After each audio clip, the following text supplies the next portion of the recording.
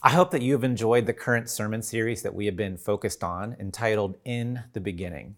And we've been in this sermon series now for a number of weeks as we are jumping into the fall season and now through some of the fall season, and also this new beginning of a pandemic reality and what it means to do life and to share in ministry in that kind of reality. Today is the last week that we're going to focus on this particular sermon series. And so as we get ready to do that this morning, let me invite us to share in a word of prayer.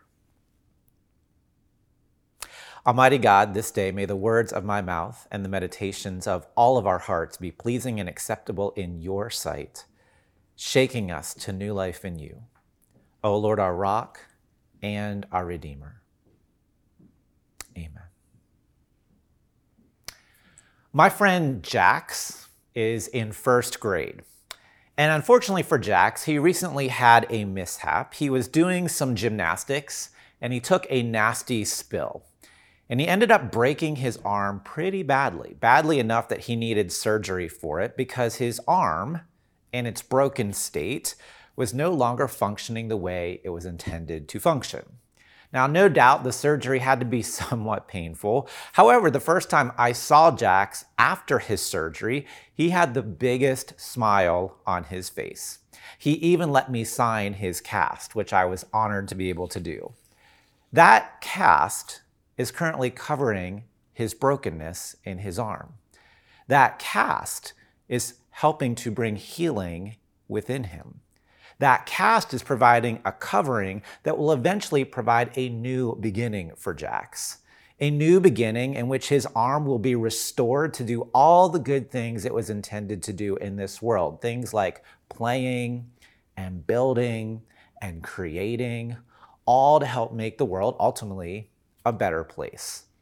If we take a look at Jax, we can define his life now at this point as life before his broken arm, life now with the broken arm, and eventually there will be life after the broken arm. And in short, that's really what we see in the opening chapters of Genesis that we've been studying now all these number of weeks, Genesis 1, 2, and 3. We see humanity with life in the garden with God before there was any brokenness in the world and creation. We then see the encounter where brokenness came into creation, and we start to get a glimpse of what will happen after the brokenness in creation. And throughout this series, we've referenced Tim Keller a number of times. He offers some really helpful work here in Genesis 1, 2, and 3. And he lifts up some images that I think are really helpful when we think about the idea of brokenness beforehand, brokenness during, and brokenness after. I don't know if you remember, but a number of weeks ago, we gave the understanding when we're talking about the Hebrew language, that the Hebrew mindset focuses more on images than on words. And there are a couple images I want us to really think about, again, in relation to brokenness beforehand, brokenness during, and brokenness after. And those three images relate to what we're going to call the reach, the cover, and the sword. All right, so three images: the reach, the cover, and the sword. And again, these images are going to help us understand the human condition and how we can have hope in the midst of life, no matter what's going on. So first of all, let's focus on this idea of the reach. And for this one, I want to ask us to focus on Genesis chapter 3, verse 22. And the Lord God said, "The man has now become like one of us, knowing good and evil. He must not be allowed to reach out his hand and take also from the tree of life and eat and live forever." So really, this verse here in Genesis 3:22, it's a summary of what happened earlier, actually in chapter 3, verses 1 to 6. And at that point, Adam and Eve are still in their non-broken state. They're walking with God daily in the cool of the evening. There's no shame. There's no problem. There's a harmony. Creation is full and good and playful and wonderful. And then you'll recall they had this conversation with the serpent. And after that conversation with the serpent, Adam and Eve take actions which are going to lead to brokenness and sin entering into God's good creation. And so after that conversation with the serpent, it's then that Adam and Eve decide to disobey God. How? By reaching for the fruit that they were instructed not to eat. There's a whole lot that's going on here in this description. And on one level, there's a deep irony for Adam and Eve at this point. Because if you think about it, Adam and Eve succeeded in getting what they wanted. They were reaching for the fruit, and they got it. And then when they got it, they did become like God, knowing good and evil. Now, we should pause the story right here for a moment, because you would think if they're reaching for something they want and they succeed in getting it, shouldn't the next sentence in the story read, and so it was good, it was even better than before because they got what they wanted? Or shouldn't it say something like, and finally with the reach, they were satisfied? Or maybe after getting it, after the reach, they lived happily ever after because they got what they wanted. But instead of the dream being fulfilled in reaching, it actually became a nightmare for them. They got what they wanted, and as soon as they did, they were immediately filled with shame. So that the reach resulted in isolation, not fulfillment, in alienation rather than satisfaction. They reach for what they think they want. They reach for what they think will make them happy, and it results in the exact opposite. And they reach because they can't accept the fact that God has already given them enough. Adam and Eve have the entire garden at their disposal. All of creation is at their feet. There's only one tiny thing off limits. They're given 99%, and yet somehow it's not enough. They're not content. They want even that last tree, and so they reach for more. They just could not accept God's enough. There's a scholar named Marty Solomon who refers to something called the lullaby effect. And he says that when we've heard something enough times or read something enough times, we tend to just kind of start to smooth over some details that at first glance, they might be kind of odd, but because we've read them so many times, we're just kind of lulled to sleep on how weird they might actually be. So this encounter in the story of Genesis is probably one of those stories for us. If we've heard it many times, we tend to lose the impact of some of the more irregular details in the story. So back up with me here for just a moment. Who was it, again, that helped prompt the reach by Adam and Eve? We know the answer. It was the serpent. But do you remember anything peculiar about the serpent? One of the things that we tend to miss, even though we read it and hear it many times, is that this is a serpent who also talks. So we have a talking snake in the story. I repeat, a talking snake. A snake who talks just like a human being. Now, that's kind of weird when you stop and think about it, but we often don't think about it. This snake is oddly human. He reasons, he relates, he's smart. The snake walks. Notice the snake is not crawling in the story. This snake is oddly human in nature, and yet we're told clearly in Scripture that the snake is a beast and not a human being. Adam and Eve are human, but not the snake. Adam and Eve are made in the image of God, but not the snake. So what makes something human versus a beast? Well, we know that human beings have an intellect, but oddly, so does the serpent here. And we know that human beings have the ability to relate, but so does the serpent here. We're told that human beings are made in the image of God, that is what makes them human. But what exactly then does that mean, to be made in the image of God, that would distinguish them from the beast of a serpent? Well, one of the names given for God is the Hebrew term El Shaddai. And it's a rather difficult term to translate. Usually when we translate it as God Almighty. But in later Jewish tradition, it can also be translated as God that said enough. Or more literally, the God who knows when to say enough. And as we've already seen in our study in Genesis so far, this is a God who did know enough. This was a God who knew when to stop creation, when to say enough is enough. This is a God who knew when to stop and rest and enjoy. This is a God who knew at the end of each day when to pause and say, now that's enough, I'm just going to enjoy it. This is a God who said at the end of a week, this is enough, and now I'm going to pause and rest and enjoy Sabbath. So let's tie all of this together. We serve a God of enough. And we are human beings made in the image of God. So part of being a human being made in the image of God means we also have the ability to say enough. We live into our human human-ness, our God-image-ness, if we can say it that way, when we accept enough. And when we accept enough, then we're content, then we are fulfilled, we are at peace. But when we throw that image away, being made in the image of God, we do that when we do not accept enough. When we reach for more, we are essentially saying, it's not enough. I'm not okay. I'm not content. And when we do that, we throw our humanness away, made in the image of God, and instead exchange it for being more like a beast. Why? Because beasts live by impulse and desire alone. Beasts do not have the ability to say enough. Beasts only want more and more and more. They can never get enough.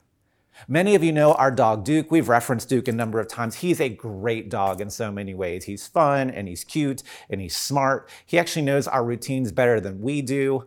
But I have to tell you, Duke is so food driven. He would eat and eat and eat to the point of making himself sick if we let him. Why? Because ultimately he's a beast. When Adam and Eve reached for the tree of knowledge of good and evil, it represents this sense of acting on impulse and desire, of not having enough. In short, they're acting like beasts and no longer as human beings. God in Genesis is saying to Adam and Eve as human beings, I want you to help me take care of this creation. You are trustees and partners with me in my good creation. Help me in that. But at the same time, remember that in this garden, this one tree, by not eating of it, it will remind you of your humanness, that you have enough and you don't have to reach for even more. One of the most popular questions I tend to hear with Genesis is, why did God put that one tree in the garden? If God knew what was going to happen with Adam and Eve, why in the world did he put the tree there? Well, I think on a daily basis, that tree gave Adam and Eve the opportunity to obey God on a daily basis and therefore reflect their love and desire to follow God and God's ways. At the same time, what we also see based on what we've just talked about here this morning is that tree, by not eating it, it helped Adam and Eve learn to say enough. But conversely, when they reached for it, they were throwing away their humanness, acting more like a beast because they were saying, God, what you've given us is not enough. So when they obeyed God, it was their way of saying, God, you've given us enough. And when they disobeyed God, it was their way of saying, it's no longer enough and we're going to reach for even more. It wasn't designed to be there as a temptation to Adam and Eve. It was a way to be there every day so that Adam and Eve could honor God, so that they could learn every day to say, God, we have enough and we do not need to reach for more, because human beings have the distinct ability to say, enough. God, you've given us enough. That tree is God's way of saying to you and I, you are more than your desires. You are not a beast. You are not an animal. You are God's beloved. You are made in the image of God. Do not believe the lie of the enemy, because if you do, you will reach and you will stretch. And in the process, you will trade your made in the image of Godness for that of a beast. You will trade good for evil. And isn't that all of us? What we think so often will fill us only leaves us wanting more. The drug addict never has enough drugs. The greedy person never has enough money or stuff. The egomaniac never has enough attention given to them. See, God was not holding out on Adam and Eve here. God was not setting them up for failure. God was helping them live into the fullness of their image of God-likeness by being human with that tree. And are we so different than Adam and Eve? Of course not. Every time we reach for more, we're saying, God, you've not given us enough. Every time we reach for more, though, it leaves us empty and wandering and searching. We all do this on a regular basis. We all want more love, more success, more work, more wealth, more power, more, you name it. All these things we think will fill us, but ultimately when we reach, it leaves us empty. And when it leaves us empty, it then fills us with shame. And when it fills us with shame, we do things we never intended to do. So you have this image of the reach, which then leads us to a second image, the image of the covering. And we hear this in Genesis chapter 3, verse 21. It says this, the Lord God made garments of skin for Adam and Eve and his wife and clothed them. And so in Genesis 3:21, we hear this covering of skins and for Adam and Eve covering over them. What's going on here with the clothes? Well, essentially, this is the theme that we've seen in Genesis 2 earlier. In Genesis chapter 2, verse 25, remember that Adam and Eve were naked, but they were unashamed at that point before the fall, before the brokenness. Then in Genesis chapter 3, verses 7 and 8, they reach for the fruit, and then their eyes are open. They're made with coverings for themselves and their own effort. And why are they making coverings now? In order to cover their nakedness. There's a lot of nakedness going on here at the beginning of Genesis, but so much of it has nothing to do with the physical nature of who they are. It's much more about preventing others from seeing us as we really are. We don't just cover ourselves in a physical way, we also cover up the ugly parts of who we are so that others will not see it. And we do that because of the shame that we go through. Because of our shame, we don't want others to know our mistakes or our brokenness, and so we do everything to cover ourselves up. Here, Adam and Eve, they're not traumatized by somebody seeing them in a general manner in their nakedness. They are traumatized at having to be seen in their shame. And makes them feel embarrassed and unworthy. They want to hide. And again, are we much different? In our own sense of inadequacy, we'll do almost anything to cover up so that people don't see our shame. We all create our own forms of coverings. We all create our own fig leaves at times, hoping to cover our shames so other people won't see it. Only for us, what do the fig leaves of covering that we create look like? How about the fig leaf of work? Why do we work all the time? To feel valued. How about the fig leaf of not saying no to others? Why can we not bear the look of disappointment on their face if we say no to them? Because we desire to be accepted. How about the fig leaf of so desperately needing to be attractive in one way or another? Why? Because we have to feel desirable in some way. What about the fig leaf of the refusal to open up to others and share how we really are? And we don't do that because we want to feel safe, and we're not sure we'll feel safe if we share how we're really doing. How about the fig leaf of us needing to blame somebody else in life rather than accepting responsibility myself so that somehow we can feel justified? These are all fig leaves. Our perfectionism, our makeup, our desire to be useful all the time, our desire for approval, our just constant working, they're all fig leaves, and they don't work. Our fig leaves do not work. They always fall apart. They're never quite enough. They always remain drafty and ill-fitting, because on our own, we can never cover our own shame. But here's some good news. We don't have to, because God covers the shame. And God covers the shame not with fig leaves, but with animal skins. And what's the difference between a fig leaf and an animal skin? To understand that, now we will get to a third and final image, which is the image of the sword. And so look with me in Genesis 3:24. After he drove the man out, he placed on the east side of the Garden of Eden cherubim and a flaming sword flashing back and forth to guard the way to the tree of life. Now, what is the sword doing here in Genesis? The sword now is going to keep Adam and Eve out of the garden. So it's not a door that's keeping them out, it's a sword that's keeping out. Why a sword? Well, there are different answers we could give here, but one of the things that I am struck by is that in Scripture, so often, the sword represents the justice of God. So this reference to the sword in Genesis chapter 3, verse 24, it's the first time we hear of a reference to the sword in Scripture.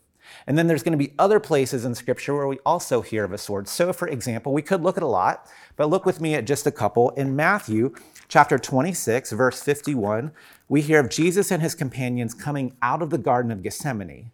Those opposed to Jesus are going to take him away, but in an effort to save Jesus, this is what we hear, verse 51. With that, one of Jesus' companions reached for his sword, drew it out, and struck the servant of the high priest, cutting off his ear. What's happening? They're using the sword in an attempt to keep evil away from Jesus here in the Garden of Gethsemane. And then the very last time that we hear of a reference to the sword is in Revelation chapter 19, verses 20 through 21, where we hear of God's power overthrowing the forces of evil in the world. And specifically, we hear this. But the beast was captured, and with it the false prophet who had performed the signs on its behalf.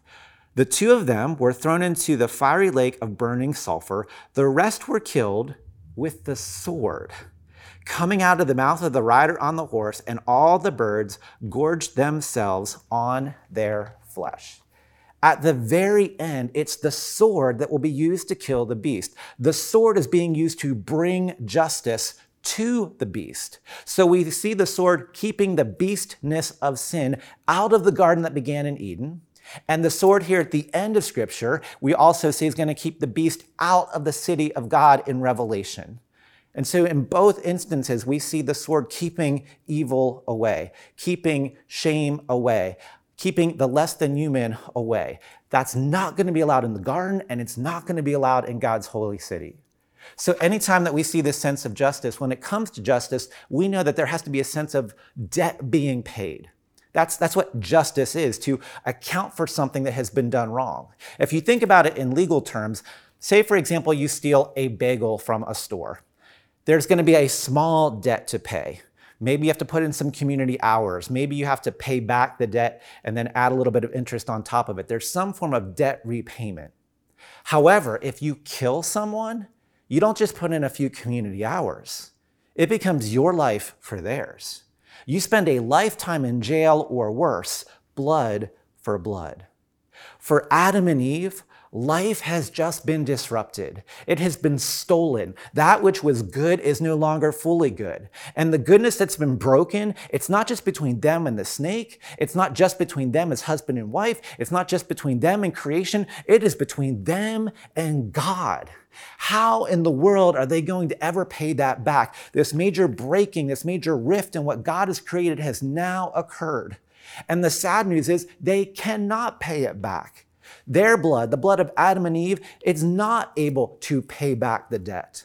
And so this sword is going to keep them out of the Garden of Eden because there's no way they can pay the debt of injustice that has now occurred. But here's the good news. Adam and Eve cannot pay the debt, but God can pay the debt. God's blood can pay back the debt and do what our blood is not able to do. God offers God's own Son, the blood of Christ that can cover us all. It's not human blood that will create the way, it's God's blood. So instead of putting us under the sword, God used another to go under the sword of justice. Somebody else who would be cast out. Somebody else who would be stripped down and naked and full of shame on our behalf. Somebody else who would go under the nails and the thorns to pay with his blood the justice that only he could offer and serve. And his name is Jesus. So that by his blood, we are healed. We are covered. This is why we hear in Romans chapter 5, verse 9, since now we've been justified by his blood, how much more shall we be saved from God's wrath through him? Do you remember what I asked you earlier? What's the difference between being covered with fig leaves versus the animal coverings? You and I try to cover ourselves with ill-fitting fig leaves. But what does God do? In Genesis 3:21, we hear, again, the Lord God made garments of skin for Adam and his wife and clothed them. What is God doing? God is covering them with skins, with the blood of sacrifice. And he does the same for us today. God covers us with the blood of his sacrifice. And this is why we can have hope. This is why death will never have the final say. A few weeks ago, I appreciated this reflection in my devotions offered by Nicky Gumbel. He shared this testimony. He said it was one of the most powerful and moving testimonies I've ever encountered. A former sex worker, drug addict, and dealer described how she had reached a point in which, in her own words, she was dead. She said her blood was black and her heart was black. She described how she had come to them and heard that Jesus loved her so much that he died for her. And she described how this reality sank into her heart and broke the concrete of her heart. She then experienced God's love for the first time, and she is now filled with love for everyone, forgiving those who had abused her and radiating the love of Christ. Do you hear it? Life not death, covering, not shame, hope, not despair. It was true for her, and it's true for us now today. The truth is, all of us have things deep within us that we are trying to cover up, things that steal our hope and our joy. But today, God says, take courage. Let me cover you in my grace, in my blood. Let me cover you so that you receive life and receive hope.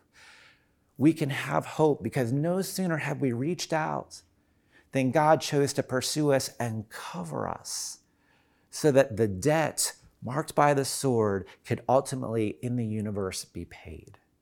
Please hear that as a word of hope today, church. So that even in this crazy COVID time, we too can have church, can have hope as a church and as individuals. We can have hope because God has won the victory. As a church, to be covered in this kind of hope means that in this new ministry landscape, we hope because even though there's no experts, there are elements of faithfulness that we can leverage to face the challenges of our day. We hope because even though there is no fast track for instant success based on old models, we can explore and ideate and create with God to move into our future in new ways. We hope because even though there's no way to avoid resistance to change, we can be ready for it when it comes. We hope because while there are no shortcuts, we are not left to do this work alone, and we hope because the good news of Jesus Christ is still the good news of the world, and this church, God's church, is meant to embody and witness and share that love in our world. In this time of new beginning, we as God's church can be covered in the love and grace of God and live and move forward in new ways, and it's not just for us as a church as a whole. It also means for us to be covered as individuals in the love and the grace of God. We can know that as well. We know we are covered when we start to realize that we don't have so much trouble letting people see who we really are. When we are covered in the grace of Christ, we can rest in God's covering and admit when we're wrong and not have to spin everything and not have to prove that we're right all the time. When we are covered in God's love and God's grace, we will not be the kind of people who need to put other people down or put them in our place in order to feel okay about ourselves. Again, we don't have to win every single argument. When we are covered in God's love and God's grace, we're not scared to confront others with their faults because our approval is no longer based on them. And when we are covered in the love and the grace of God, we can learn to ask ourselves honestly, is there anything in my life that's a good thing that I'm trying to cover myself in instead of relying solely on the grace and love found in Jesus Christ? All of these become marks of the hope of a people covered in God's love and grace that brings healing in ourselves and in our world. Back to Jax for a moment. If all goes well for Jax, he will soon be running and playing and doing all the things he did before, just as he was intended. That cast, that covering, though, is bringing the healing he needs. But somebody had to pay for that cast, and thankfully, he has two loving parents who took care of that for him. And you know what? We too have a loving parent, a loving Father, God Almighty, who paid the debt, the ultimate debt, to cover us so that we too can experience healing from our brokenness and our sin. We too have a loving Father who so loved the world that he gave his one and only Son, that whoever believes in him should not perish, but have everlasting life. We too have a loving Father who shows us enough in every single way so that we no longer have to reach. A few names might be written on Jax's cast, but all of our names can be written in the Lamb's Book of Life as we welcome Christ into our soul, into our lives, into our being. We too have a Father who has promised in every way to cover our debts so that we can experience the good life that God intended for us, just as he did in the beginning, in Genesis, in creation. May today be that day for us. A day of new beginnings. May today be a new beginning as we welcome Jesus Christ as Lord and Savior into our lives. And may today be a day of new beginnings of hope and of life and of goodness and of beauty and of purpose and of relationship. Let us begin again with Christ our Lord, who intended all to be very good. May it be so.